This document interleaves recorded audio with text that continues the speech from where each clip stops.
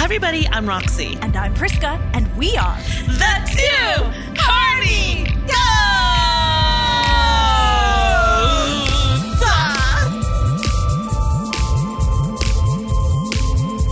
We're just two horny ghosts climbing the mountain of life, eating Asian American stereotypes for breakfast.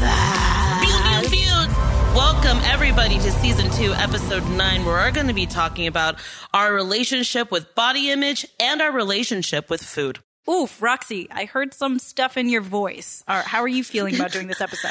Honestly, I can't believe that. We touched on just the surface of it in previous episodes, but we never dedicated an episode specifically to this topic because I think that it is something so personal and so painful for everybody at a certain level. We love your mom so much, but just some of the pressure that she might have put on you and ways that she may have incentivized you that had to do with your body.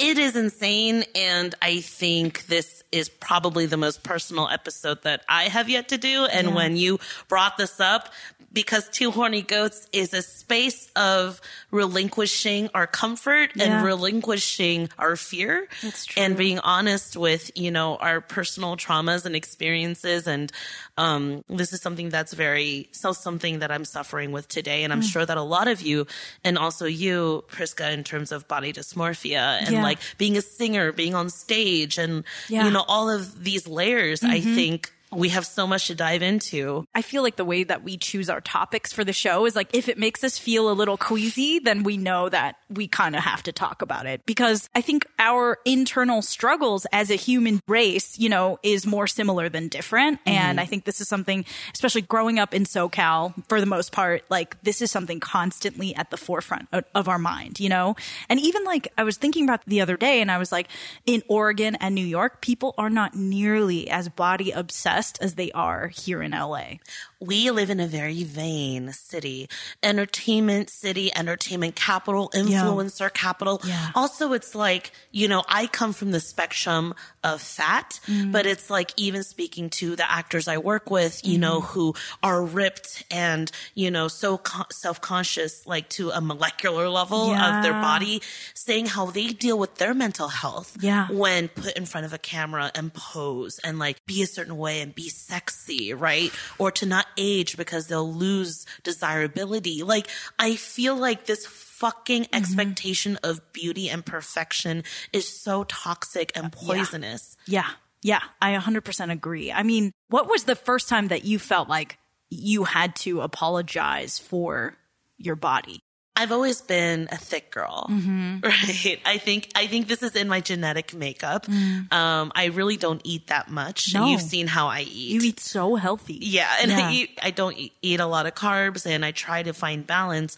I am made this way, right? And I remembered, because I've never been skinny, I had to constantly apologize for taking up space. And I mean this in the most literal way. Like, if a bit of my belly fat spills over the seatbelt, if a bit of my ass goes into, the next person's seat on an airplane, like, I'm sorry that I'm taking up so much space. It makes you hate yourself, and I think when I reached puberty, I started to gain a lot more weight. I started to, eat more sugar and carbs because I was in color guard. It was physically demanding.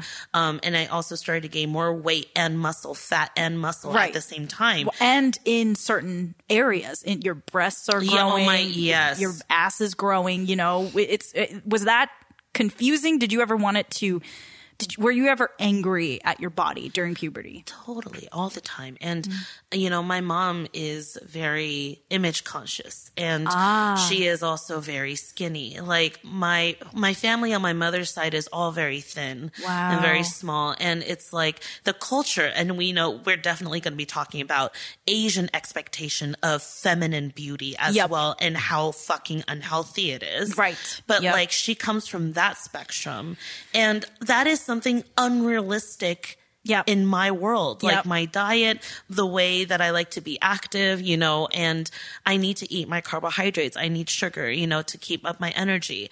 And seeing all these like icons and idols, 偶像, as we would call it growing up, where anybody over 100 pounds is deemed ugly Overweight. and fat. Yep. Mm-hmm. And fat is correlated with ugliness Yes. and stupidity. Stupidity, right. I think that was something that you brought up, that it was like any Asian program that I've seen, the music that comes on when there's a thicker character, it's like boom, boom, boom, boom. Like a it's comedy. a comedy. You're Yeah. always like the fat comic character. Yeah. And that's something that's also pretty universal, Yes. right? Like not just in Asian culture as well. And I felt like when I was growing up, going off of the tails of our discussion of representation last time, is this the role that's been written for me? Right. Instead of me creating my own narrative on the type of person I want to be.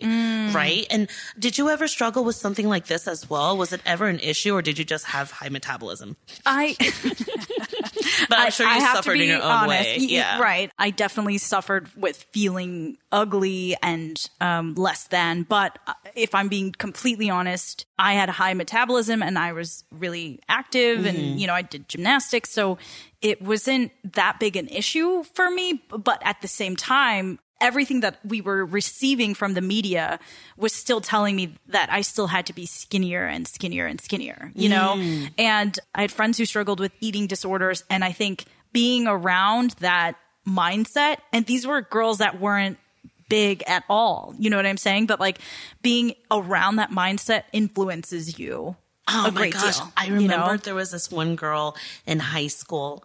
I won't say her name. She brags about how little she ate in a day. She's like, I just ate fruit today. Oh my God. Yeah, like, I remember that's that. not healthy. And I would suddenly feel ashamed. Yeah. Like if we go to Denny's or something after school. She's and like, I'll get a grapefruit. I'll just have a side of grapes. Yeah. Right. And then I want mozzarella sticks. Yes. Or like I want to share like onion rings with my friend. And then I'll feel guilty for wanting that. Yeah. And do you feel like, I know now it's like you own, like you are who you are, you love who you are. And fucking like, I just want to re-mention that like, you went to your doctor and your doctor was like, literally, you couldn't be healthier. Yeah. So anyone who's using health as a judgment on fat people, like that's not okay because it's not truthful, you know? You have no idea what the other person's health conditions are. You don't know if they have a thyroid issue. Yeah. You don't know if they diabetes or anything like that. Like no matter how skinny or thick they are, Yes, you know, like it's true. Everyone's going through their own shit. And so I'm always just like,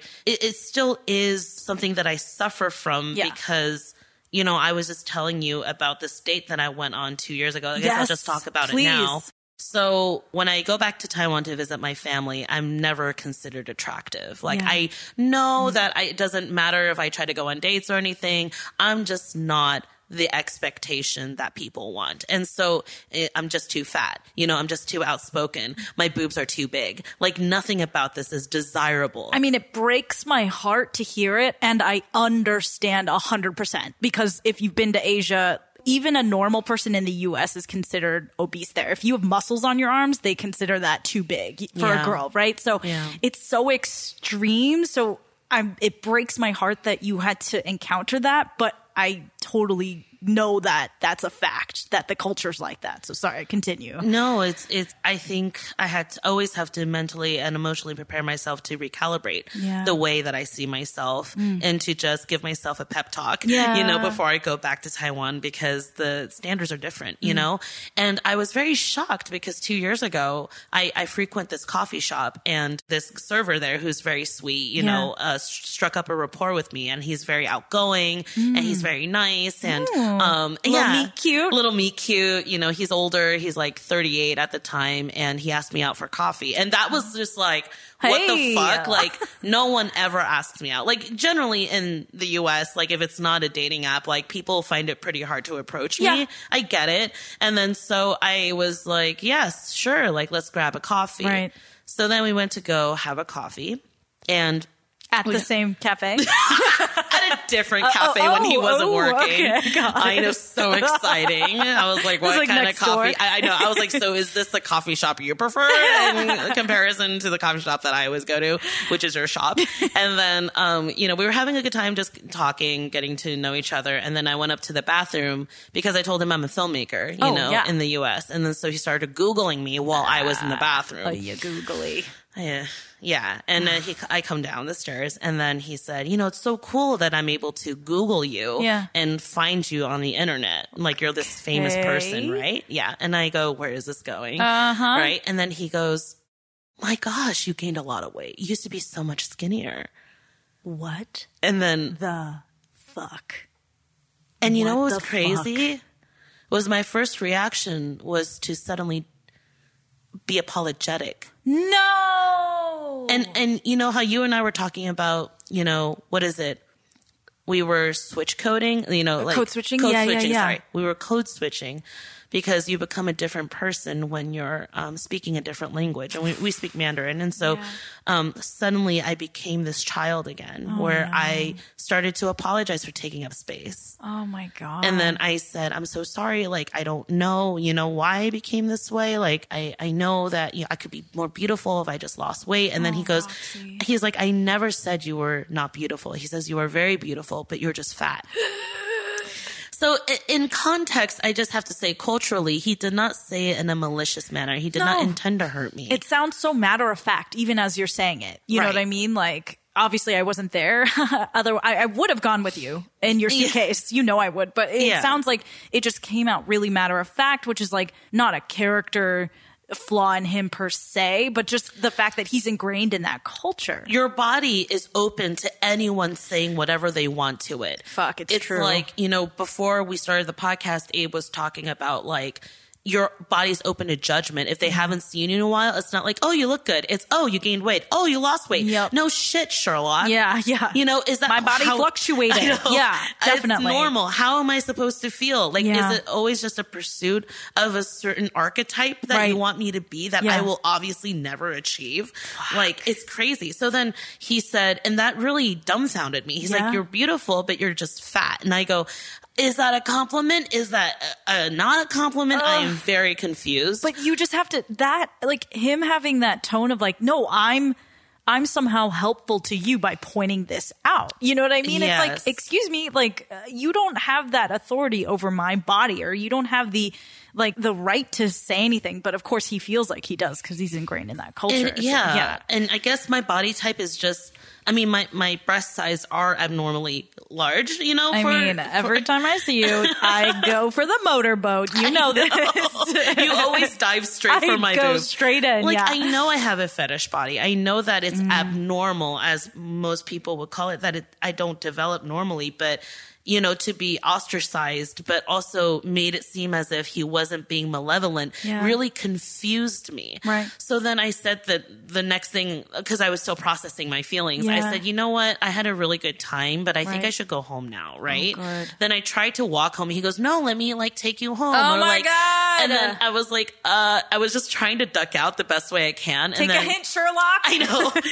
But that's the culture, right? That's the dating culture in Taiwan, which I'm not used to as well. Yeah. Like Americans, I'm like, here's my boundaries. Okay, I respect that. All right, well, I guess I'll talk to you later, or I'll just ghost you, whatever. Yeah. But he was such a gentleman. You know, I was like, maybe I'll go into the shop and look for something for my dog. And he ended up accompanying me like for the next 30 minutes. And I was confusing. It was very confusing. And I said, so I'm not attractive, but I'm beautiful. You know, it was just, they always associated fat with unpretty. Right.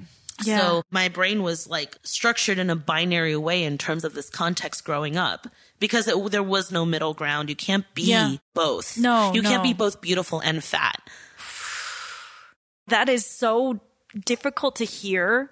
And it seems like a weird version of negging you, you know, like he was putting you down so that you would need him, I guess, in some way. But you bring up a really good point. And I feel like I want to take us to topic one, which is basically fat shaming and fat phobia in film, TV culture, because that is a lot of you saying abnormal, like even you just saying the abnormal. I'm clocking it because if you go and look at Renaissance paintings and you look at these supple bodies, you know, I think like tortellinis were named after like the belly button. You know what I'm saying? Like these bodies are beautiful and they're not quote unquote normal to what we've adopted as normal in modern society, but it doesn't mean that it's normal or abnormal. We've just what's the word? It's just like something we've all decided on as a society. It's not real. You know what I mean? And so I do want to talk about fat shaming, fat phobia, body shaming in film and TV, especially in the Western world first, because, you know, that's what we were rooted in. And even for you to say my body's abnormal, like, oof, that hits me in the gut because it's like, who's defining normal? Who's saying? Me saying that just shows you that I'm still working on it. I haven't recovered. Yeah. I'm 33. And I like to think that, like, yes, in my 30s, I've embraced my body a lot more. I've had amazing, you know, lovers and friends who really love me for who I am and love my body for the way it is. And it sucks because, like, you want to feel like you could grow to love yourself on its own, but it's hard when society and everything you've ingested growing up was telling you some other way. Do you have a conscious memory of making fun of fat bodies? That kind of, and how did that affect you? Shallow Hal. Do you remember that movie? Oh, yes. Jack Black. Oh, fuck. And yeah. also, Gwyneth Paltrow, let's right? Let's talk about that. Because the thing is, Jack Black. Yeah. If we were talking about him in a handsome, sexy, alpha leading male sense, he wasn't that. No. But he somehow scored Gwyneth Paltrow because deep inside she's this beauty. Well, okay, what about him? Yeah. It is so unfair. Like how, I mean, I know that, you know, everybody, regardless of your gender, we go through our own self-image issues. But for women, when it comes to fat women, my God. It's so, it's almost like disposable. It's disposable. Yeah. I just remembered that movie hitting me real different. Oof. You know? Because who did you watch it with? Where were you? And what was your response? I think I watched it by myself. Oh, okay. And I know that came out when we were fairly young. Yeah, like high school maybe? Like 15, 14? Yeah. I didn't watch it with anybody. Wow. And I think it wasn't funny. It wasn't empowering at all. They were just like, oh, it just matters like how beautiful you are on the inside. Yeah. I'm like, you still had Gwyneth Paltrow represent that. Mm-hmm. What about Jack Black? Is he like, you know, Johnny Depp? Is he like, you know, Brad Pitt? No. You know, how come she didn't see like the Brad Pitt in him? Like it was so unfair the way that it was presented. Yeah. It wasn't funny. And that icky kind of turn where he like whatever the curse is kind of lifted in the like kind of moving into the third act kind of moment, and he doesn't want to see her because if he sees how fat she is, he'll fall out of love. You know what I'm saying? Like it was so icky, and I think I've seen it kind of recently, and it definitely doesn't age well with time, you know? In terms of representation, did that make your self-hatred more pronounced? Did that bring that to the surface? Like internally, what were you going through? It just sucks because every fat person that was represented is either one of those pathetic characters that nobody will ever take seriously. True. And you're always going to be the comic, you know, like even Sammo Hung. Let's talk about Sammo Hung for a second. Okay. Because Jackie Chan is a renowned martial artist. Do you know Sammo Hung? No. Okay. So there was this TV show called Martial Law that I loved growing up. Ooh. It had Kelly Hu in it. Ooh. And it just talks about this fat Cantonese martial artist cop. And Sammo Hung is fat. But he could freaking aerial. Yes. He could freaking take out a whole army of people with his martial arts skill. He's in Yip Man, like many versions of it. He's a famous, revered martial artist. Wow. But because he's fat, he was never taken as seriously as Jackie Chan. But he was at the same level as him. Oh my gosh. He's so good. He has a lot of charisma and all of that. But, you know, he just never made it to that place because of what he looked like, you know? Yeah, absolutely. And it's like, I love following now, like obviously now we live in an age where even though it's not perfect, body positivity is on the rise, especially among millennials and Gen Z. Very grateful for that aspect of social media. 100%. Yes, there are good things about social media. And I love following these TikTokers who are yoga instructors who are, you know, thicker. Yes. And I do want to talk about the terminology because as you can see, I'm not comfortable with saying fat. You know what I'm saying? Because I have grown up thinking that was offensive or somehow derogatory, but that has kind of been reclaimed as of late. So let's definitely talk about vernacular. But you're seeing these yoga instructors who are, you know, big girls, big guys, and they're doing headstands, they're doing they're doing all these like crazy balance holds that I can't fucking do. And they're flexible as fuck. So like you're saying, like their physicality has no correlation, you know? Exactly. And interesting that you brought that up about the whole fat word. Yeah. Because it's uncomfortable. It is. Right? Right? And people were trying to ease into this word by saying plus size, body positivity, thick, and making it fun and juicy. Yeah. But I actually do want to reclaim fat because, even when I say it in normal conversations, I'm like, yeah, I'm a fat girl. Yeah. And my friends would be like, no, you're not fat. You're not fat. And I'm like, oh, but I am. Right. Let's look at the definition of fat. Right. And I'm like, it's exactly what I am. Yeah. Like, let's have no fear. Yes. Having a problem with it is actually more offensive in a way, right? 100%. I hear you. Yeah. So Roxy and I, we are both millennials, right? And because we're millennials, we grew up with rail skinny models and actresses, right? We're talking like Keira Knightley, who's fucking like a twig. We're talking like Natalie Portman. And this is really not like a judgment on any of these people. These people were just, Nicole Richie was a fashion icon. She literally had an eating disorder, and it was like, what's Nicole Richie's like secret to being so thin, And we grew up with super, super low cut pants, tube tops. Britney Spears, Christina Aguilera, pubic bone. I know, level it was shorts. like, where is your vagina? It was like someone went on Photoshop and like cloned and erased their pubis. It's like Britney was the definition of fit. Yeah. When in fact she's still like a size 0. She still is like, yeah. You're right, because at the time, obviously things have changed, but Christina Aguilera was considered skinny or like the ideal, and then Britney was like more athletic build, right? 100%. She had those abs. Yes, you could see the cuts in her body.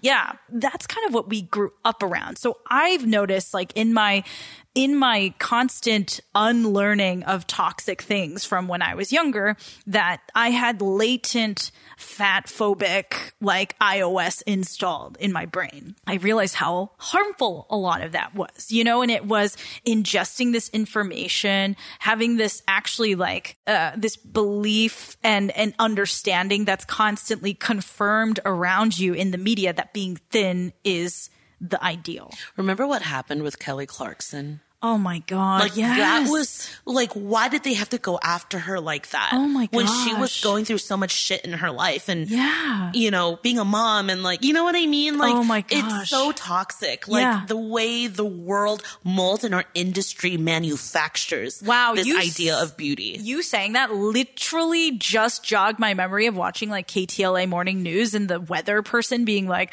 maybe you should just stay away from the hometown buffet. And it was my like, God. What? Yeah.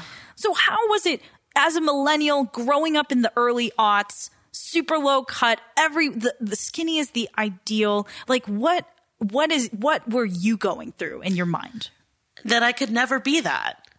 You know what I mean? It's like, I don't know if you ever idolized those bodies. Yeah. But I just looked at my body, especially as I was going through puberty. I was broad-shouldered. My boobs were growing exponentially fast because my mother manifested it. She was afraid that I was going to come out flat. And then be careful what you wish for. And now they're gargantuous. Super manifest. Yes, super manifest. She manifested it super hard. Can she manifest a little for me? I can run into you, and hopefully some of it will just. But only you have to be careful because it's like the game Snake. Yeah, you hit it and you really, you just have to be careful what you wish for because these are a lot to handle. Do you have back pain? Just see. Here's another thing with that is that I'm sorry, I need to answer your question, but to talk about my chest is that. My mom has been talking about wanting me to get reduction for so many years now. And it's like, too big is unsexy. Too big is undesirable. Yeah. And in the past, I did have back issues with them. Interesting. And I thought about cutting them off, and she would say things like, 把它们两个切掉. Like, it's such a callous way, just chop them off, Yeah. And I just thought to myself, for anybody who wants to, surgically modify their body, all the more power to you. You have to love yourself and your body the way that you envision it to be. But for me, I'm an organic girl. Like, I feel weird if I have to take prescription medicine that wasn't prescribed for me. Yeah. I'm not into trends and all that. So, I did, started working out, started doing yoga. Yeah. And I balanced myself out and there is no more back pain. Yeah. And I love my breasts. Yes. Like, You know, Thelma I and Louise, my bad girls in know. crime, they are a part of Yes. me. And, you know, I've utilized it because in the past I used to fear how people would see me or judge me when they see me. Yeah. But I'm so glad I've come to a point in my life where I'm like, I can't control the way you feel about me. No. You know? But I do notice that I know you accept your body. I know you accept your breasts. But I do notice like you can find a way to like make light of them, make a joke, desexualize them to make other people comfortable. Yeah. And even though we laughed, and I know it's like, you know, it's you and me. So like, you know, we can make fun of each other and we have inside jokes and that's, Yeah. you know, but it's interesting to me and it's something to note that it's like, yeah, even now you still feel the need to make other people feel more comfortable with your body by framing it and contextualizing it in a different way. It's still something that I'm working on because, you know, I think another fear of it is breasts, especially big breasts, Yeah. were seen as like a sexual aspect. Slutty or harlot, you Yeah. know, the scarlet letter, right? Yes. You know what I mean? And I'm very aware of cancel culture. Yeah. So it's like if I wear something too inappropriate, Right. you know, maybe further down the line, if a crew member feels uncomfortable with that, Sure, like sure. they may be like, oh, Roxy did this that made me feel uncomfortable. When in fact, it's like, where's the balance in trying to manage? Yeah. Where are the boundaries? What is the line? Because I feel like even though we are having this conversation, there is still a line. Yeah, well, and it's like tough because that's also rooted in some sexist shit that our society needs to work out, which blames the female and her body for any sexual desire from the man. You know what I mean? Like for a female to feel uncomfortable with a male coworker's advances, like he would have to have like his dong out. You know what I mean? But like for a female, it's like a short skirt, a low cut top. Like these are not worn in a way to be sexually explicit. For anybody who doesn't know what it's like to have like Yeah. H cup breasts. Yes. Okay. Okay. Like, Got it. Like me wearing a V-neck Yeah. exposing my cleavage Yeah. or me wearing something that reveals them a lot more is not to be sexy. Yes. It's so that they have more room to move Yes. around. All right. Right. So anytime people are just like, wow, that's like low cut, it's because I could breathe a little bit Yes. more easily. Oh my with this goodness. dress, okay. It's so true. Yeah. And I'm Jeez. not cutting them off, you No, know? So no. it's like, nor should you. And Yeah. like, so basically like what happened in the early aughts was it was a glamorization of what essentially was disordered eating. It was very common in the early aughts for like, not a joke, for the diet to just be like, eat a grapefruit. yeah. Oh my God. I remember that trend. Yeah. Ooh, And yeah. the lemon cayenne pepper diet or Where whatever. you like just drink that juice Yes. water for like it's like 2 a weeks. flush. Yeah. And it fucks up your like microbiome and all that shit. And it's like, it's like maple syrup, lemon and water and cayenne. Yeah, they said that pepper. Beyonce did it, and then suddenly all these women All are of doing her it. problems go away. And why do it's always women that like had to embrace I these know, diets? I know. Like, I mean, now I feel like men are pretty obsessed with diets, especially when it comes to their bodies now. But in the early aughts, it was very strongly the onus was on females to check out their diet. So with all of this around you, with this like glamorized anorexia, pretty much, I'm just going to call it what it was because it was very glamorized to like not eat very much. Models were known for eating a stick of celery and like, if that, you and know, also they like to cutely call it, or cutesy called it, Rexies. like, oh my God, I didn't know that. I haven't heard that. I was a Rexy. Oh my God. And that's some fucking heavy shit. So, Because they try to endear it in a way. so did that influence how you approach dieting? I tried everything. I Okay. tried starving myself. No. I tried. And it was clear I don't like throwing up food. Oof. You know? But you tried it. I tried See, it. That's some fucked up And then shit. my mom used to do this thing. And it's weird because, you know, I just really want to say that, you know, she wanted what was best for me Yeah. in her own way and wanted me to be accepted and loved, and knowing that fat people weren't as accepted or loved as easily. So she used to, everything that I ate, she would observe, she would monitor. And I remembered sometimes she'll let me chew the food but spit it out. So at least I could taste it, but I my can't God. fully enjoy it. So she'll be like, 吐出来. So I can't really eat the food. And then, Was she ever strict like that with your father? oh no, So it was just you. there's a certain fat that she can accept, but mine was the one that she can't. And so, and still this day, it's something that we struggle with is her acceptance of my fatness. And I know she loves me, you know, she's my best friend, but this is a really big issue, you know, in our relationship. It created a cycle of patterns for me because I'm so used to her monitoring my food that it affected my friendships and relationships. How so? So like, you know, I was on MCIA on the dance team. Right. And then if I see my friend drinking a whole bottle of Sprite, I'm like, don't drink all of it. And then she'll be like, oh, it's Elaine. Oh, yeah. Elaine. Yeah, Elaine. And she's like, I don't care. Wait, and I'm like, my cousin-in-law? Yeah, your cousin-in-law. Oh and she's amazing. I love her. And, you know, it was out of love, but I just saw myself repeating this cycle. And, you know, I shared this story before where I did with my ex-boyfriend. It's like, I would only eat half of the meal, put the rest on his plate to like test him. I remembered there were nights when I would sneak downstairs because I was so hungry. Oh my gosh. To like try and grab something to eat. No. Like, so because I can't sleep if I'm not hungry. Yeah. And then feel ashamed about it. So would you hide food in your room? No, I can't. She'll find it. So then I have to go and then somehow count and somehow hide the trash and like do all this stuff so that I don't get caught or be punished for it the next day.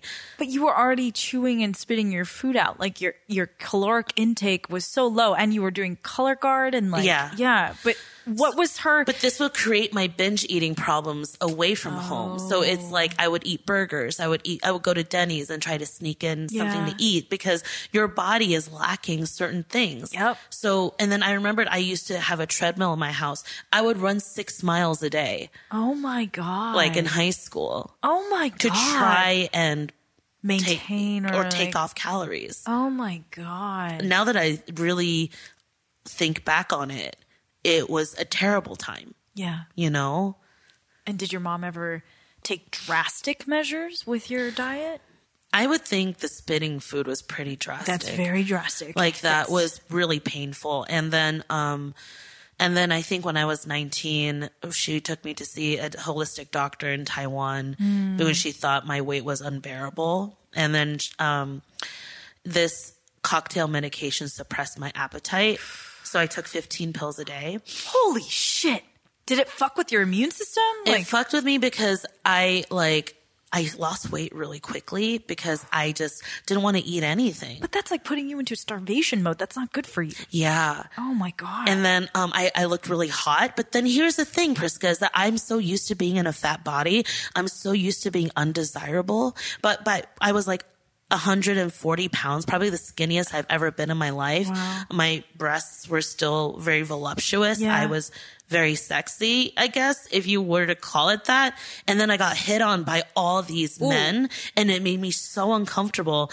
Like I would just get all this unwanted attention, right? Newfound unwanted attention that I craved being in my fat body again. Wow. I mean, first of all, your fat body is, I think, just beautiful. And it's not just the body itself is beautiful. The way you are, your exuberance and the way you carry yourself, it's beautiful. And so I don't know how you're not getting hit on every 2 seconds. You know what I'm saying? But like, that is so interesting because I think women who've experienced rape or sexual assault, they want to gain weight so that they put off any advances. So I know that is its own subset of disordered eating. But obviously that's not what happened to you, but I can kind of understand that psychology of like, get me out of here. This is more than I bargained for. And you don't know how to handle it because you didn't grow up looking hot. Yeah. So I just craved, being protected behind these layers again. Wow. Ugh, this is hard topic. This is really hard. And because you keep saying like, you love your mom. And do you think she'll ever fully accept your body as it is? No. And that's okay. Honestly, it's okay. Like if I understand that life and relationships are constantly a work in progress. Yeah. But I think we've come so far in our relationship and she understands that I take care of myself the best way I can. Yeah. And that's it.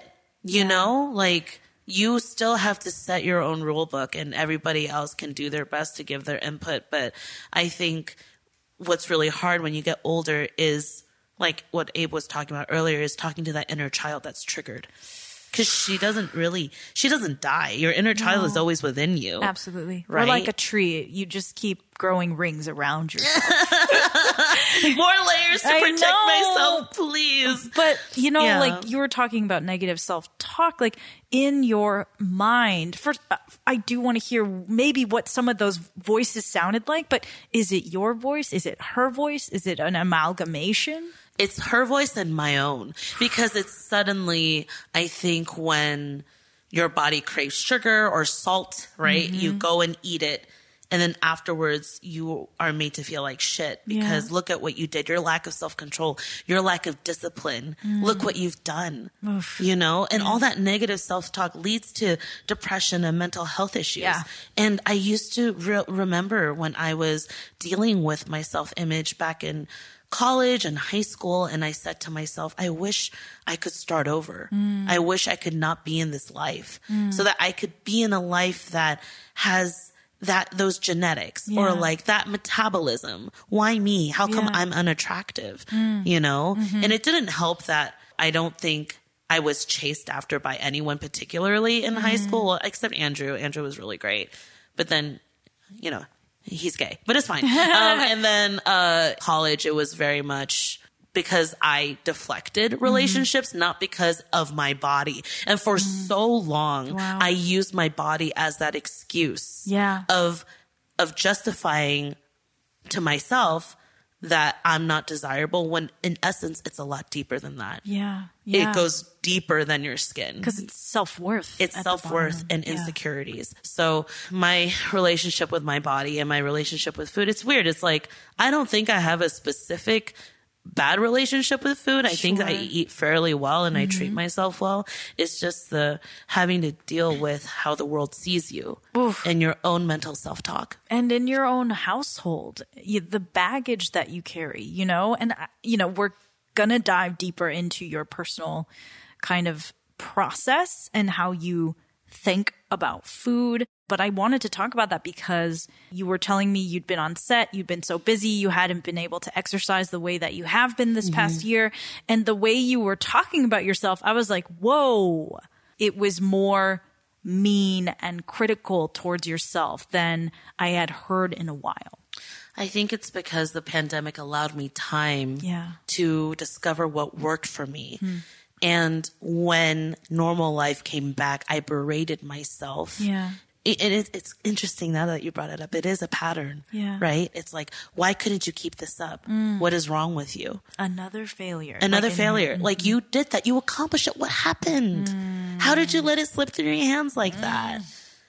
Right? Yeah. And it's insane. And, I have to commend my friend Bree, Bree Goldberg, because like she successfully lost 50 pounds and she did it with intuitive eating. She ate when she wanted to, and she was like, if I don't feel like working out today, I'm not going to push myself that hard. She goes, Roxy, it's fine. You will gain back weight. You will lose the weight. She goes, it is a constant ongoing process. Like stop feeling like it's another goalpost that you have to hit. It's not linear. It's true. I mean, I was living with actors in Ashland, and, a lot of my husband's friends are actors and some of our friends are actors, actors. But even the people with the crazy six packs, they obsess about food more than I think the average person, or even fat people. They obsess about food. They are unable to let themselves go because they have to maintain this whatever ongoing project, which is their body. I have to ask you a question because you are also someone in the limelight. So you may not be an actor per se, but you are a singer-songwriter. You perform on stage, and you went to Asia to compete once, like you're seen. What was your relationship like with your body during that time when you were creating the foundation of your self-image? Oh, that's such a good question. I would say that the things I was insecure about were more so, my skin and being ugly. And I was very concerned about that, especially early on in my career. But when I went to China, and I just looked at a photo of myself, of the skinniest that I ever was, and I was literally just bones. You know, it was when I started, You were like, so tiny. I was tiny, and it had a lot to do with, like, when I was dating, when I was younger, if I liked someone, I stopped eating because I was just too nervous and excited. So I was just like really, really, really, really like skinny down. I didn't really enjoy food the way I do now. Yeah. I didn't, but I went to China. I think I talked about this before, but I went to China, and the first thing they had me do was like undress myself down to my underwear, and they took off all my makeup, and they basically critique you and say what they have to do to make you look like an idol, you know? And they were like, all right, well, her eyebrows are fucked, you know, which you guys know. But they were also like, she could really like lose 5 pounds. And at the time I had never been critiqued for my body. I think I was 20, maybe 21. And I just hadn't been critiqued on my body in a negative way when it came to being skinny or fat. You know what I mean? And so it stuck with me a lot more than I wanted it to. And I didn't really do anything about it. It's another thing that I can pile on when I'm feeling bad about myself, you know? I've struggled with my weight kind of for the first time in the past couple of years, and I do want to get a little deeper into that. But can I ask you first, like, did you have friends around you who struggled with eating disorders? It was never spoken about. You could just sense certain things? It was never spoken about. Wow. And every girl, when I was growing up, was dealing with their own eating battle. Yeah. And no one wants to be shamed for wanting to look pretty. Like, okay, before prom, did your friends do a ton of crash dieting and things like that? Yes, that was something that was, and you know what I fucking hated was like this girls with fast metabolisms flaunting how much they could eat in front of those who are probably more susceptible to weight gain. Right. And it was painful. Oh, like, man. I just remembered, like, in high school, I'm so glad, you know, there's TikTok and, you know, the positive aspects of social media with these younger generations allowing space for body diversity. Yeah. You know, because I always wondered what that would have been like. Like, I would have loved that to be loved for, you know, my body size and being okay with it. Yeah. You know what I mean? Because I just enviously looked on thinking I would never be able to accomplish that in my life. Right. And then thinking, even further along, when I was at that age, they're like, your metabolism slows down when you're older. You get fat and ugly when you're older. And I'm like, well, if I'm already fat and ugly now, what's the point what's the point of like even living? You know, like what's the point? I'm not going to be desirable. Like, it was a spiral of just like, if you don't fix it now, you're going to have a terrible life. Yeah. If it's not like this now, you're going to have, you're done. You're done. It's demise. How are you supposed crazy to live is up to that? Yeah. And I do want to say, like, I know we're kind of couching this as how culture pressured people into having eating disorders. And I understand it's not a causality thing. I think culture doesn't help, but I know that with eating disorders, it's a deeper mental health issue. For and sure. if y'all are struggling with that in any way, shape, or form, like, there's no reason not to talk to a professional. And it's some heavy, heavy shit. I don't think there's a cure. I don't think there's a cure from having kind of eating. I don't even know if disorder is the right word anymore. I'm not too deep in this world because, you know, Roxy and I, we are adults. It's framed very differently as adults. So I don't really know how, you know, Gen Z's kind of approaching it. We're not experts. Yeah. But we're not experts. We're not experts about on anything. Yeah. Thanks for listening to us. I know. Okay. Stay horny, bud. But I grew up with, I remember 8th grade, I had a friend struggling with anorexia and bulimia. I genuinely remember not knowing how to deal with it. And it was a surprise. And then people would say pretty judgmental stuff like, well, she's not even skinny. So she's lying. She's just being dramatic. Oh my God. Which is really damaging. That's so terrible. I can't say that I didn't internalize some of that because I was very young and susceptible, you know, and I have to take responsibility. It's just, I was her really close friend. I was very, very supportive of her. There were lunch times where she wouldn't eat. She would be faint. I remember one day at school, she was playing with her hair and she pulled out a huge chunk of hair.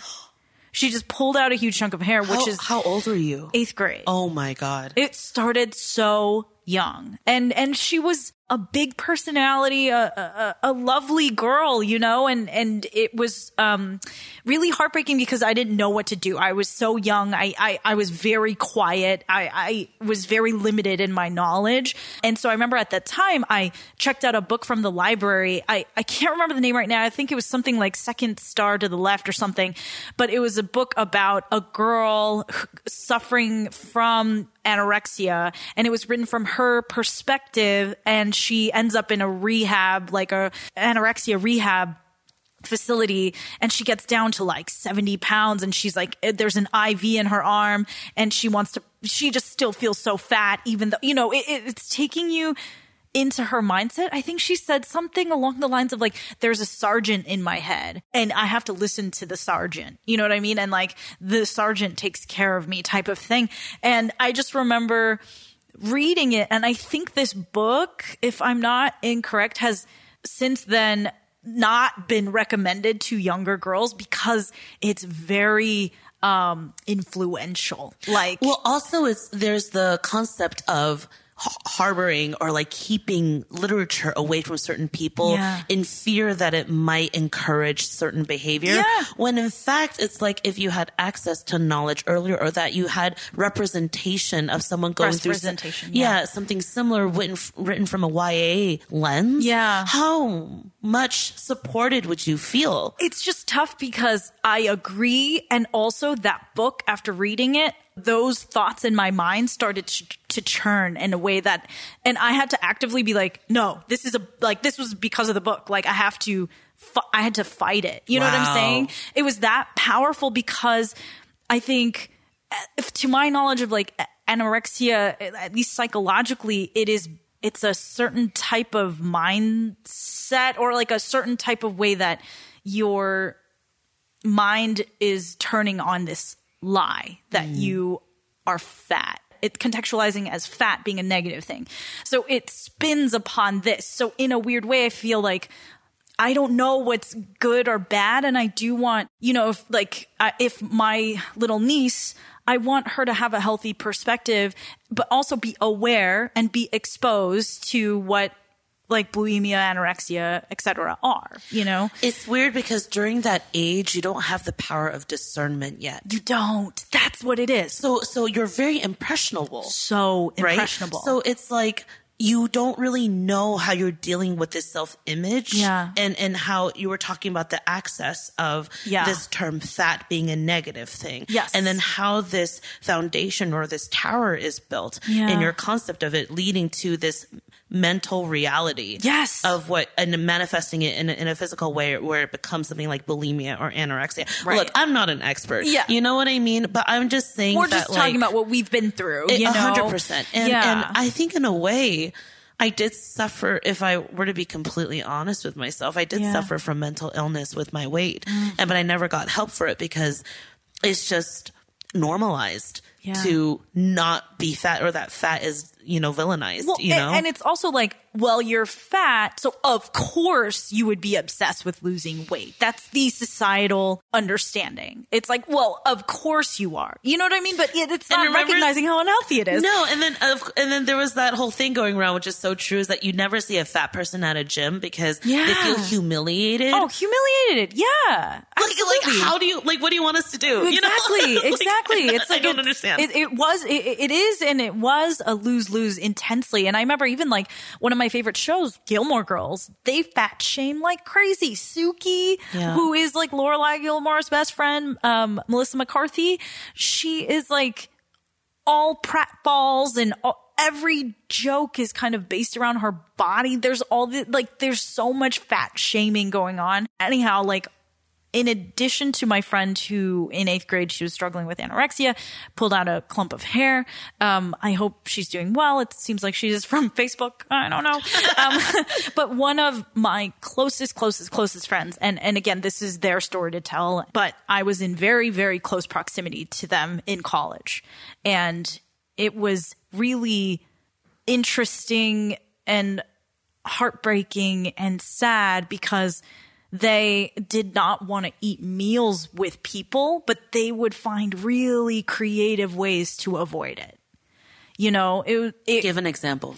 Like, it'd be like, oh, we're all grabbing lunch. You should come with us. And it's like, oh, I have a quiz. I have to go, but I'll meet you guys for boba or something.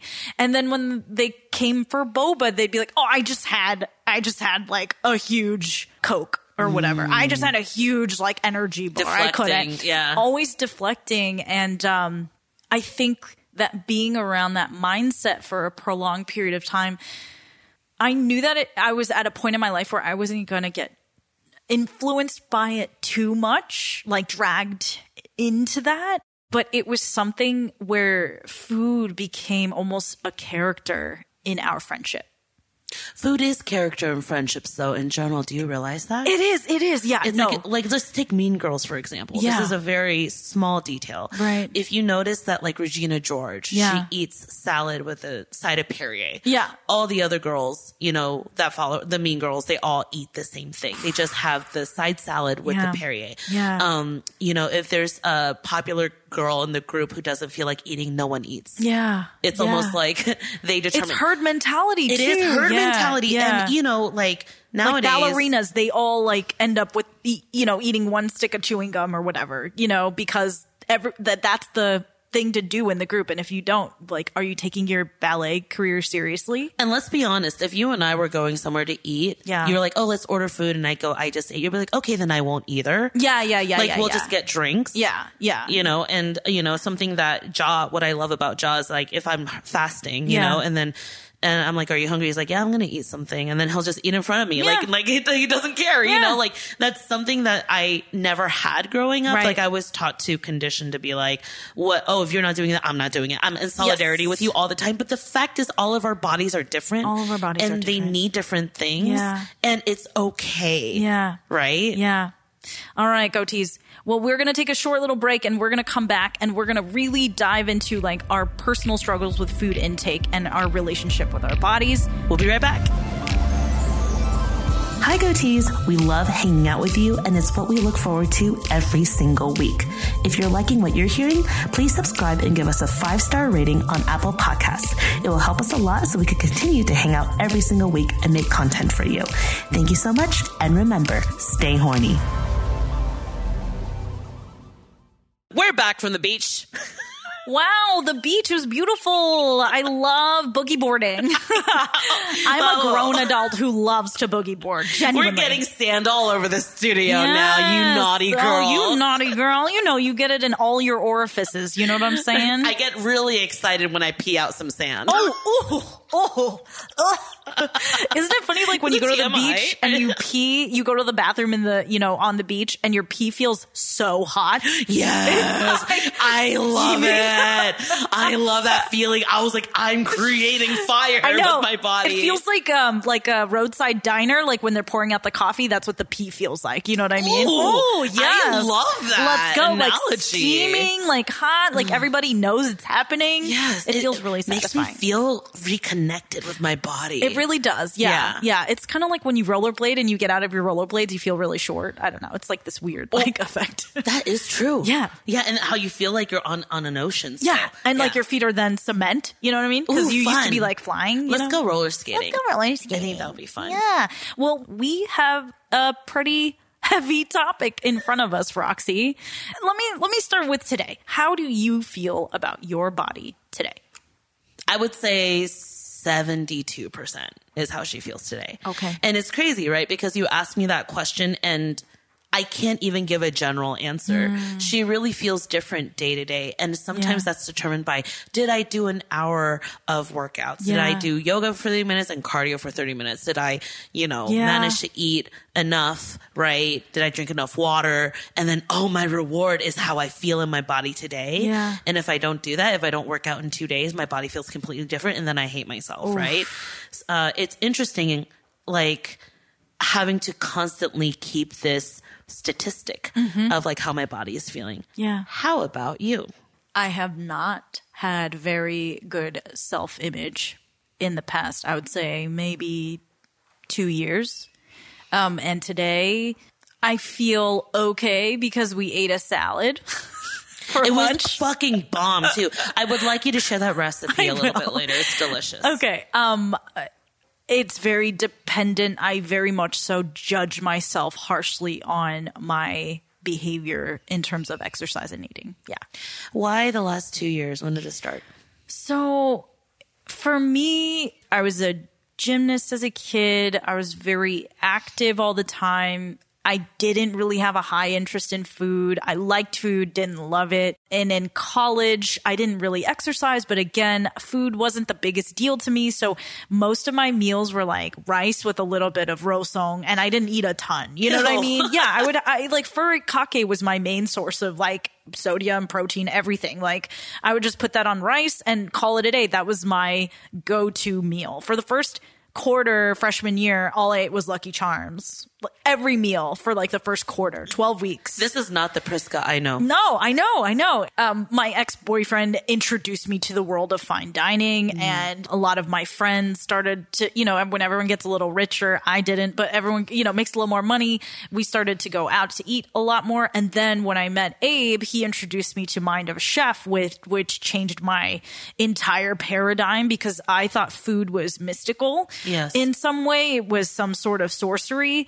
And Mind of a Chef brought it down to a level of understandable by science, which made it more approachable. I still don't know everything, obviously, but I understand that it's understandable. Right. And I love food. I love going to a good meal. I love uni. I love rich foods. And I love to drink and imbibe and hang out with people. And so I think in my later 20s, it really became a bigger part of my life. But when I was younger, it really wasn't. It just wasn't. It wasn't something I thought about. Food was in a lot of ways more like fuel. Like if something was really good, I understood it. It was like more utilitarian for you in the past. Yes. But then when I think about you now, I'm like, your relationship with food makes up such a large component of your personality and your energy and your vibe. Yeah. And it's all I think about. It's like, I want to know the culture behind the food. I want to know the science behind the food. I want to make a recipe better and better. I do obsess about it. And I'm not so much into restaurant culture anymore because there has kind of been a huge like Me Too kind of like unveiling of the behind the scenes of a lot of toxic restaurant culture and all that. So I used to glorify chefs. I don't know that I do that as much. Of course, there's cooks and chefs and recipe developers that I really respect.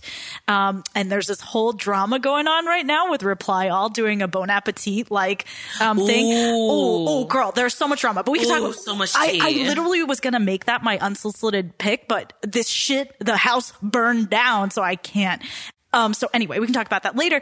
But for me, what happened was I think I slowly was gaining weight through my 20s, but like very, very incremental. Like I was really skinny at 23.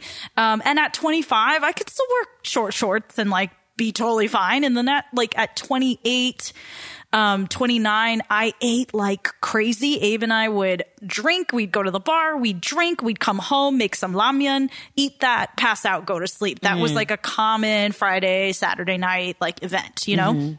When I was preparing for my wedding, I was like, cool, I've done this before. I had done in my 20s, I had done like 30 days of bar and I lost like 7 pounds. And then I did we did a workplace, who can lose the most weight. And I got, I think 3rd place for losing the most body fat. Like, you know what I'm saying? It was so easy. It was like, my mom would just be like, oh, 动不动就 like 瘦下来了. You know what I'm saying? like move or not move and it goes down. Wow. And I think when you are an athlete as a child, you have a lot of muscle mass that you have. So when you work out, like you burn calories fast, you know?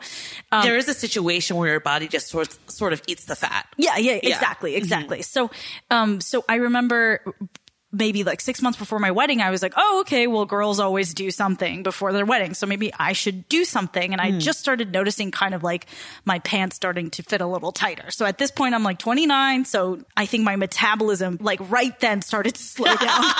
It was like I got engaged before your wedding. I know. I got engaged and my body was like, we're done here. No, I'm kidding. Perfect. I know. It's like internalized sexism, you know, deep, like molecular You got sexism. engaged. Now we can stop trying. We're done. Yeah. You don't have to try anymore. But so I remember I went keto. I was doing intermittent fasting. I was like doing all the things. And I was like, cool, like watch, guys. I'm going to lose so much weight. And I didn't. I maintained. I maybe lost like 2 pounds, like maybe shaved down and worked out enough in my arms where I didn't look grotesque, you know, to myself. You know, at the wedding, I looked fine. But if I look at the photos, I'm like, wow, I have a little pooch that I didn't have before, you know, and this is just, you know, kind of huntiao, right? But like when we moved to Ashland is when shit kind of hit the fan for me. Like, I don't know that even like all the wedding stuff, I didn't really find it to be a struggle. It was just like, interesting, you know? When we moved to Ashland, I love Ashland for a lot of reasons, but as an Asian person living in Ashland, you are cut off almost completely from a lot of your culinary pleasures. Mm-hmm. So it's not that there's not good food there. It's just that, you know, you can't really get a good bowl of pho. You can't go get great Korean barbecue. You can't, you don't have access to like a bevy of different regions of Thailand right in your backyard, you know? And on top of that, I was suddenly cut off from the entire, my entire community. I was cut off from my parents, my siblings, my friends, my singer groups, my, you know, actor groups, like whatever. I was cut off from all of it. Well, all the theater actors were all there. They were all there. And they were great. And then, you know, I'm in Oregon where, like, to be fair, people don't really care about body image as much as we do here in SoCal, like we talked about. But I was cut off from all these like culinary delights. I was cut off from my community. I was around a person a lot who was stick skinny and commented on the fact that we had different body types very often. And I'd never thought of myself as like the antithesis to someone who's skinny. You know what I'm saying? I never thought of you that way either. I know. And it got in my head. It fucked with me. And I kept gaining weight because I turned to food for comfort. Food was the only thing that I could consistently seek out and enjoy. And so Abe and I got really good at like things we couldn't get, we would learn to make. So we learned how to make pho. We learned how to make chicken and rice. We learned how to make, oh my God, when Abe does his, and you've had it, his Korean barbecue spread. Oh my God, it is the best. It is literally the best. I can't stop eating. I literally can't have kimchi jjigae at a restaurant because his is so good that when I have it at a restaurant, I'm like, yeah, I mean, it's good, but it's like, it's not Abe's. And like, we poured ourselves into that. I would wake up every day. I didn't have a job while I was in Ashland. Abe was like, you should rest. And I was like, I'm just going to obsess about recipes every day. You're just going to cook. Yeah. So I cooked all the time, made very like fatty foods. And any time Abe and I would go on like weekend trips, because we would have like 2-3 days, or he'd have 2-3 days off. We would go to Seattle and I would gorge myself. It was like I was eating as if I didn't eat, I would die. Like I was just eating because it became an obsession. It was the only pleasure center in my brain that I knew how to fire up, you know? Mm-hmm. And if we went to Portland, I was like, we need to eat like 5-6 meals in a day because when we go back to Ashland, I'm back to being deprived of this. One time when I would come back to LA, not only would my social schedule, pre-COVID, my social schedule was packed. I would have a coffee with someone that would lead to doing a little hike with someone that would lead to a lunch, and then an afternoon coffee, and then a dinner, and then drinks, and then late night foods. I remember that you would plan everything out to the T. To the minute. It's almost like lack mentality. It's like you didn't have enough of this, so when you have it, you're going to overindulge to the point of getting sick. Pre-COVID, I was known for accidentally double booking myself. It's one of my worst traits. One that friends will call me out on. And I used to like try and, you know, I just kind of want to make everybody happy. So if I double booked myself, I'd be like, Roxy, isn't it great that Steven's here? Yeah, you do that. I did do that. And it would come out of nowhere like a surprise. And then Roxy's face would just be like, what? Fuck and I'm like, you, but bitch. I know. So you've had to sit me down and talk to me. My friend Caroline's had to sit me down and talk to me. Like it was one of my worst traits. But I once double booked myself with my in-laws. So there's no wiggle room there. So I went to lunch with them, at 11 a.m. and we had Korean barbecue. And then in the afternoon, I booked a lunch with somebody I think that was also Korean barbecue. Oh, so I did told me about this. Yes. This is crazy. So I did back-to-back like mukbang, like Korean barbecue, all you can eat situations, to the point where I had a gig that afternoon, which, wow, we used to do so much in a day. But like I had a gig that afternoon at Hotel Indigo, and I had eaten so much that I wasn't throwing up because of nausea. I ran to the bathroom and I threw up because it was too full. My body was like, too fucking much. Like, we're not dealing with this. And I told Abe that, and I had thought it was like funny. But the more I think about it now, like reflecting on it, and Abe and I were talking about the other night, it's like, it's not funny. Like, it's problematic. I was eating to the point where my body was like rejecting food. And I know you, because you're not the type of person, like if you happen to second book yourself for that second appointment, you wouldn't be like, oh, actually I had a big breakfast, No. so don't mind me if I just pick at it, right? You're going to enthusiastically eat Yep. as if you hadn't eaten. Exactly. Which makes you a liar to I'm a yourself. liar. I know. I'm a people pleaser. I'm a recovering people pleaser. And pandemic helps with that a little bit, you know?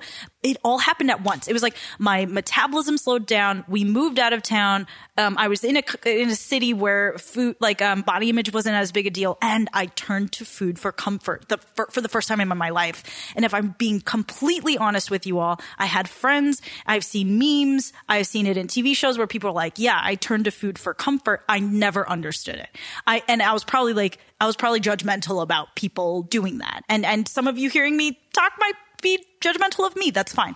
But I didn't understand after a breakup, you eat a lot. I would always be you're in a breakup, you don't eat anything. Like I'm like one of those. Either you crave or you don't feel any desire. Yes. Yeah. And I think there's like a type of Southeast Asian ghost where it's like a scorned female, and she, like, that was The me. manananggal. Yes. Yeah. And that was me. I was just, this man doesn't love me, so nothing in me matters. Like, Yes. let me leave my body and become a ghost. You know Yes, what I mean? yes. So that was the kind of person I was. So, and people that were undergoing stress, and they'd be like, oh, I eat a lot when I'm stressed. I was like, I never understood that until I got Ashland, and I started to turn to food for comfort. And once you start, you open a whole can of It worms. almost feels like you're on autopilot.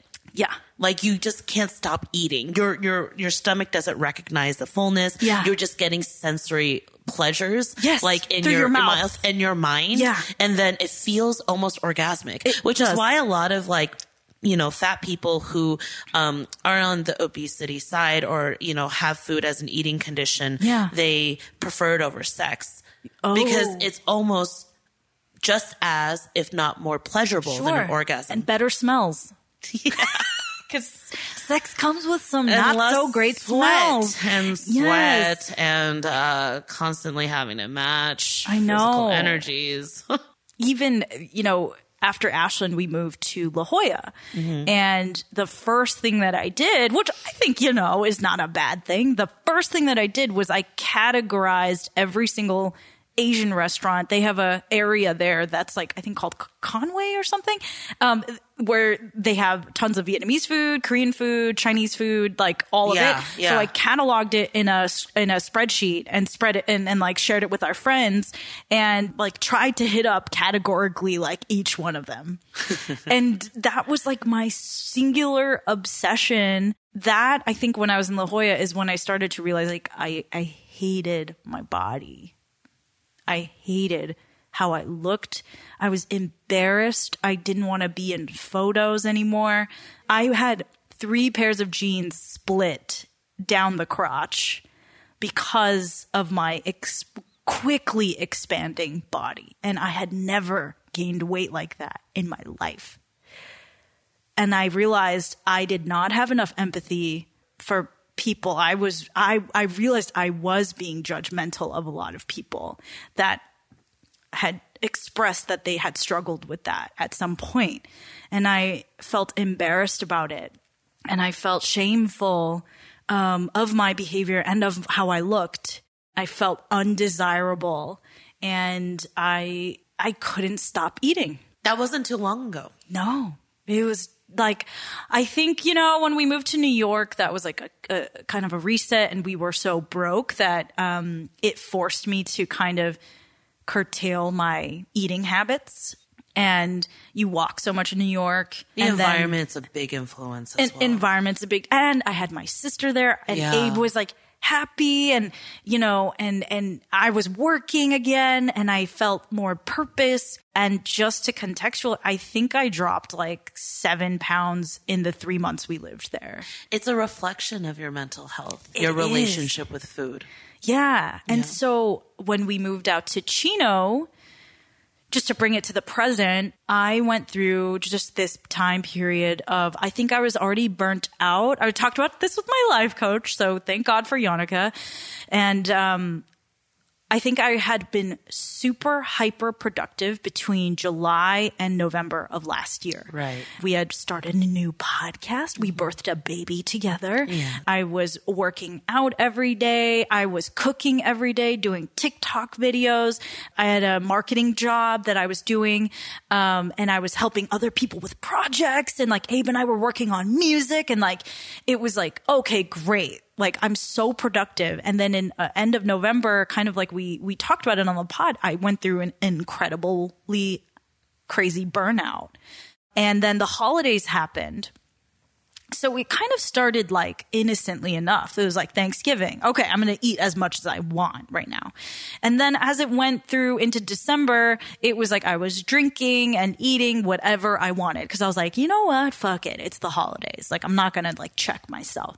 And then when we moved in January, I think I was already so depleted that the move put me into the red.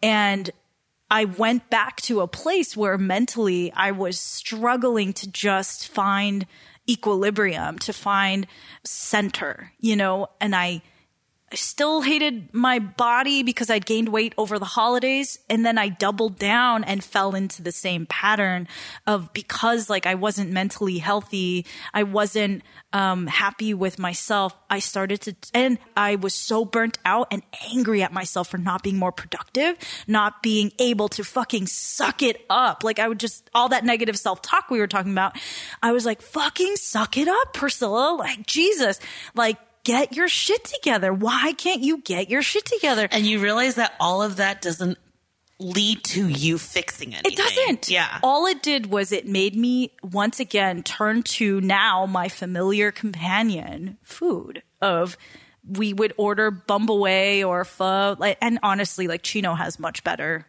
Asian food, so we're happy in that respect. But I remember just a couple weeks ago, I ordered noodles, and usually I'll eat half and save half or something. I was like, I'm just going to go for it. And I just turned my brain off and just got caught in this like meditative act of chewing and swallowing and tasting and eating. And I gorged myself to the point of like, I couldn't even lay down for a couple hours. You know what I mean? Like, cause I had just eaten to the point where my entire body hurt. It's interesting because it's like, it's self-sabotaging in the form of pleasure. Oof. Wow. Like when we talk about sex addictions or we talk about food addictions, it's like, this is your pleasure center hitting. Yes. But you know, deep inside that you're going to experience pain later on. Yeah. But you say, I'm just going to leave that for later. Sort of the same way when you eat mahatang. You know what I mean? It's like, I'm going to enjoy this now and take every moment of it, but then I know the shit's gonna be the repercussions are gonna be crazy. And it's so interesting that you say that, because you acknowledge this. And you know, you just telling me your story about your ups and downs and your roller coaster journey of like your body and how it's changing and your acceptance or your denial of it now. Where are you today? And what are you planning, if at all? It was almost like a self-intervention with the support of Abe. Not that he didn't like suggest it or anything, but he's like, hey, I support you. You know, it was like I had to go so far to the point where my body was like not comfortable, that it was a very clear red flag to me that I had to step back and make some sort of change. And this will again sound vain. I got this opportunity to have this, to be in some sort of shoot, and I was given like 2 weeks, and I was like, okay, that's a good time for me to start kind of detoxing and trying to reformat my relationship with my eating. You know, I don't want to go on a prescriptive diet. I'm still figuring out what works for my body. And I know that it can't just be piecemeal solutions. It's got to be holistic. You know, it's got to start from the mind. And I think a lot of that was trying to pull back time on social media, which is really tough. Pull back time from the news, which is also really tough because I think that's a type of addiction, especially in the world we live in today. I had to pull back from that a little bit. And I do think, like, you know, because of this pandemic, how long it's been going, I think my mental health was just like hanging by a thread, and doom scrolling and getting obsessive about the news and obsessive about Instagram and Facebook and whatnot. It made that mindlessness carry over into my eating habits too, you know? So I think stepping away from that, like you're saying, like intuitive eating, honestly, I don't know too much about it other than what I think it sounds like, but it makes sense that when you're in a fugue state, you're like no longer bothering to listen to your body tell you what it needs. I guess it's like your mouth moving faster than your mind is. And you were talking about binge eating in a meditative state, which in a way it is. And then, you know, Ja once shared with me, he did an eating meditation before, like an actual eating meditation, where it's just complete silence with the other people in the group, and you just enjoy your food. You eat slowly, you taste it, because when you're binge eating, you're not tasting. You're filling a void inside you that's suffering or lacking. And the moment feels pleasurable because it's just fleeting. But, you know, if you take it slow, if you relish it, he said after 20 minutes you only eat half because you don't realize you need as much. And of course, it's not something you can do every day because we're always scrolling on our phones or we're in front of a computer watching TV. Like our lives are full of distractions, you know? And I think it's great that, like, hearing you sort of vocalize your journey with food has become this amazing thing and also something of great detriment. Right. And always trying to seek out balance, because one thing I noticed is that as your environment changes, your relationship with food and yourself changes. So it's a constant mirroring process of your reality. I am quite susceptible. And so for you, like, is binge eating still part of your life in any way? No. And when did that dissipate? I think it really stopped when I moved out.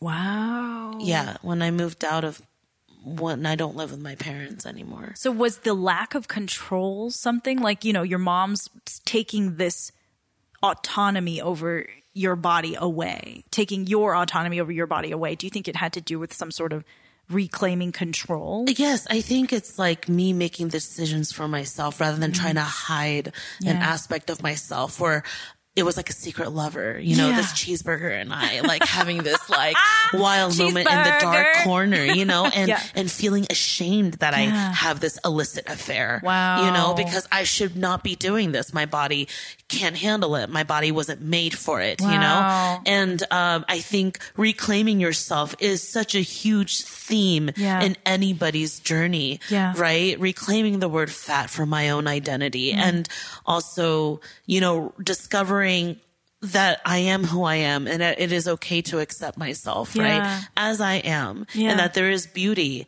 in every curve, every shape, every fold, right? So I think that was probably when everything shifted, because now I know if I think about binge eating, if I'm so hungry to that point where I'm like, I'm going to order literally everything on this menu, I know my body immediately stops itself. Like, she'll just eat a little bit of everything and then she'll store the rest away. And my problem is I have a really bad relationship with leftovers. Like, it's hard for me to bring it out and reheat it again. I don't know why. There's something about like eating it in the then and now at its purest state that I get kind of crazy. Unless it's a stew. Then I will gladly heat up that stew after like 2 days. You know what I mean? In college, I had this whole thing about it either goes to waste, like your belly waste, or waste, the trash can. Nicole Ooh. Richie had this thing where she would eat an ice cream in front of the paparazzi, and then once they stopped taking pictures, she throws it away. Oh my goodness. Like she'll take 2 licks, she throws it away. When she'll eat something, she'll throw it away. Oh, no. And I was, this is also a bad inclination of my relationship with food is I will not finish everything and I'll throw the rest away. Yeah. And that's not a good thing either because I'm like, well, at least it's not going to my waste. Ooh, right? Yeah. But I'm still wasting food. Yeah.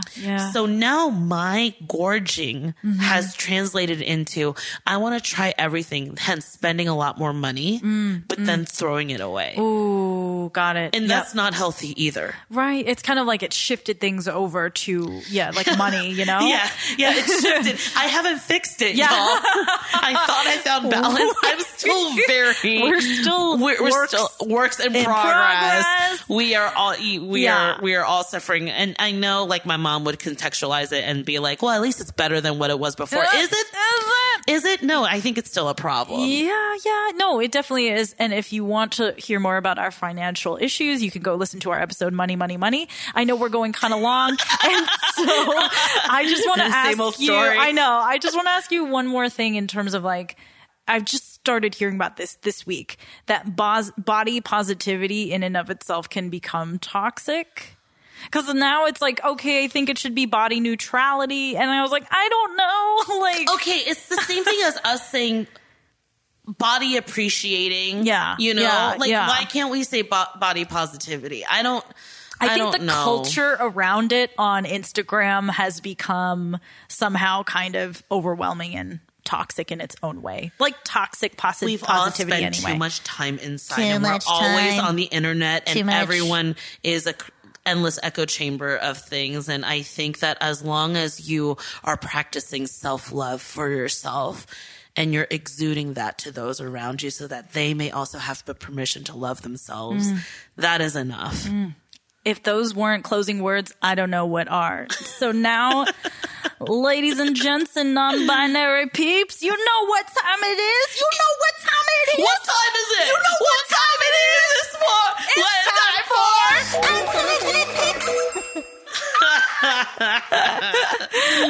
All right. Hey. And talking about food, you know, we do want to like hype up some like local small businesses and restaurants that you could go and check out your little like pleasure centers for. If you want to eat more, if you want to eat very little, whatever you want, whatever floats your boat, you know? Anything that floats your boat. Yeah. And so I just moved to Chino, one of the Taiwanese restaurants right by my house. Like right by my house is called. We're getting it for dinner tonight. Yeah, we're getting it for dinner. It's called Dago. We should say it. We should say it because we should. I don't know why they named this restaurant this. It's like. What does it mean? Tell the people what they need to hear. Okay, from what we researched on the Googly, it is a Chinese phrase that roughly translates to hit a dog with a bow. My dog is reacting to that right now. Literally, Yaya just got up and like is running towards the back door. Yeah. But basically it's saying like, don't do something don't self-sabotage yourself, I think is the gist of the saying. Anyway, the name of the restaurant is Dago. It's terrible. I don't know why. But the food is really good. I don't know if they're trying to reclaim, you know what I mean? Like the dog eating stereotype. Maybe they're trying to reclaim it and be like, no, let's throw your dog eating stereotype away. Very layered. I think they're really deep and I think they really thought about it. It's almost so ironic that. Yes. It's like when two trans people become like trans man, trans woman, that they're so radical that they become a heterosexual normative couple. Oh, interesting. Oh, actually, it's sort of like that. Like that's. Except that is very healthy and beautiful, and I would go to that wedding. Yes, totally. Yes. And so anyway, this Taiwanese restaurant, it's like a Taiwan 小吃 type of thing, you know? And it's like they have like all the classics like beef noodle soup and all of their like 小菜 or like their like pig ears, tofu gan, all of it super good. I got like the sesame chicken soup the other night. Oh, I was like, shit, this is like some real herbal shit. You know what I mean? Like, that's so good for you. It's so good for you. Yeah. And so yeah, I love that restaurant out here in Chino. So if you're ever driving down the 60 or the 71, go ahead and hit it up. I have been rereading A Little Life by Hanya Yanagihara. I've read it like maybe 5 years ago now, and it is just a beautiful book about friendship. The way the book deals with the passage of time is really elegant. It almost happens the way, you know how we woke up one day and we were 30 and we were like, wait, how the fuck did that happen? It was the book kind of moves the way you move through time. It's very so long. poetic the way you said it. Oh, thank you. I'm sure I read it in a review somewhere. And it's about relationships and friendships and how they change over time. And I won't spoil anything about it, but if you've read it, please DM me because I have thoughts. So, okay. That's Roxy, beautiful. what are your unsolicited picks?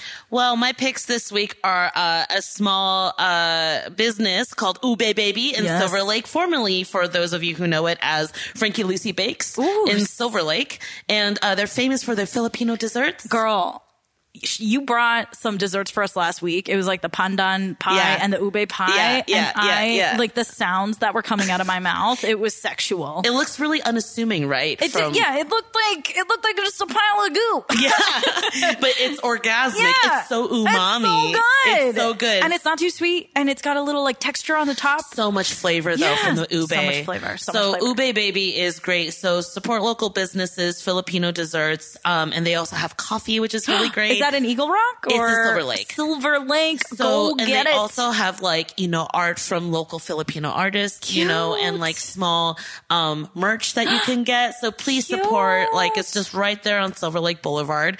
And of course, we got to drop a little hot take for Minari. Hey. For those of you who haven't watched it yet, please go watch it. Go get it. Golden Globes all the way. Lee Still Isaac shouldn't Chung. have been foreign film, but at least two directors we love are getting some love, so that's cool. That's cool. That's fine. And shout out to editor Harry Yoon, who edited it. Yeah, Harry did a great visited job. our class. Yeah, he's right? good friends with Fatima. Fatima. So he, congratulations, Harry. Zot. Amazing job. He didn't go to UCI. I know, but he came to UCI. He paid for parking at UCI. He walked into HH. You know what I'm saying? And or that was is it enough. HIB? I don't know. And those are my two picks for unsolicited picks. I love it. Well, we're going to continue our new little series here. It's called Let's Speak Taiwanese. We are going to learn a cute little Taiwanese phrase from Miss Roxy. Roxy, what do you have from today? So I just think it's great to learn about something that resonates with the theme of our topic today, which is Love. self-love and beauty. But Yes. also, instead of saying you got fat or you got skinny the next time you see somebody, What else can we say? you could say you look beautiful or you are handsome. That's so simple. That can't be the answer. That's too simple. It's too simple. It's too but we're simple. going to make it simple. Okay. Okay, so for you are very beautiful, it's Li, which is you. Li Jia Jia Sui. Sui. You're so pretty. Li Jia Sui. Ay, come Hey, un. Roxy, Li Jia Sui. Ay, come un. Come un, which means thank you. Oh, yeah. Gan un. Gan un. Come un. Come un. And then if you choose to use handsome for masculine presenting compliments, you could say Li Jia, which is also the Li same. Li Jia. Jia, like you are. So Li Jia en Dao. Li Jia en Dao. Yeah. Oh, Ooh, and Li Dao Jia is Sui, handsome. Li Jia en Dao. There you go. So Oh. next time you want to hit up somebody dating or Get just someone up on on the that street Tinder. or like coffee hit shop. up about the street. Okay. You know, like with the mask on, you'd be Li like, Jia Sui. Li Jia Sui or Li Jia en Dao. Oh, I exactly. love that. Exactly. Hopefully your mom can adopt that into her vocabulary too. Something wonderful. We shall see. But you know what, y'all? Hopefully you took away something from this episode today. It obviously meant a lot for me and Priska to share our personal experiences regarding our relationship with our body image as it continues to grow and our relationship with food. So hit us up. Let us know what you think. Please share your stories with us. You know where to hit us up. Yes. Hello at twohornygoats.com. We're going to be taking a little break in the season just to regroup, but stay tuned. Go back and listen to old episodes. Let us know what you think and what you'd like to hear more about. And on that note, have a horny week. Our lovely goatees. And remember, stay horny! Don't be scared, 'cause if you can say the words This podcast is hosted by Roxy and Priska, engineered by Abraham Kim at the Shire Studios, music by Abraham Kim, artwork by Connie Yen. Please visit us at twohornygoats.com. Have thoughts or questions for us? Email us at hello@twohornygoats.com. Okay, bye. Okay, bye. That getting half of you just ain't enough. I'm not gonna wait until you're done pretending you don't need anyone. I'm standing you naked. I'm standing you naked. I'm not gonna try till you decide you're ready to swallow all your pride. I'm standing you naked. I'm standing you naked. Hey, get out. I've got nothing left to give, and you give me nothing now. Read my mouth. If you ever want me back, then your walls need breaking down. 'Cause here I am, I'm giving all I can, but all you ever do is mess it up. Yeah, I'm right here, I'm trying to make it clear that getting half of you just ain't enough. I'm not gonna wait until you're done pretending you don't need anyone. I'm standing you naked. I'm standing you naked. I'm not gonna try till you decide you're ready to swallow all your pride. I'm standing you naked. I'm standing you naked.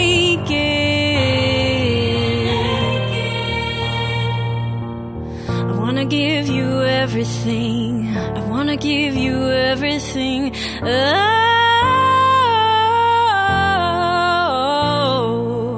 I wanna give you everything. I wanna give you everything.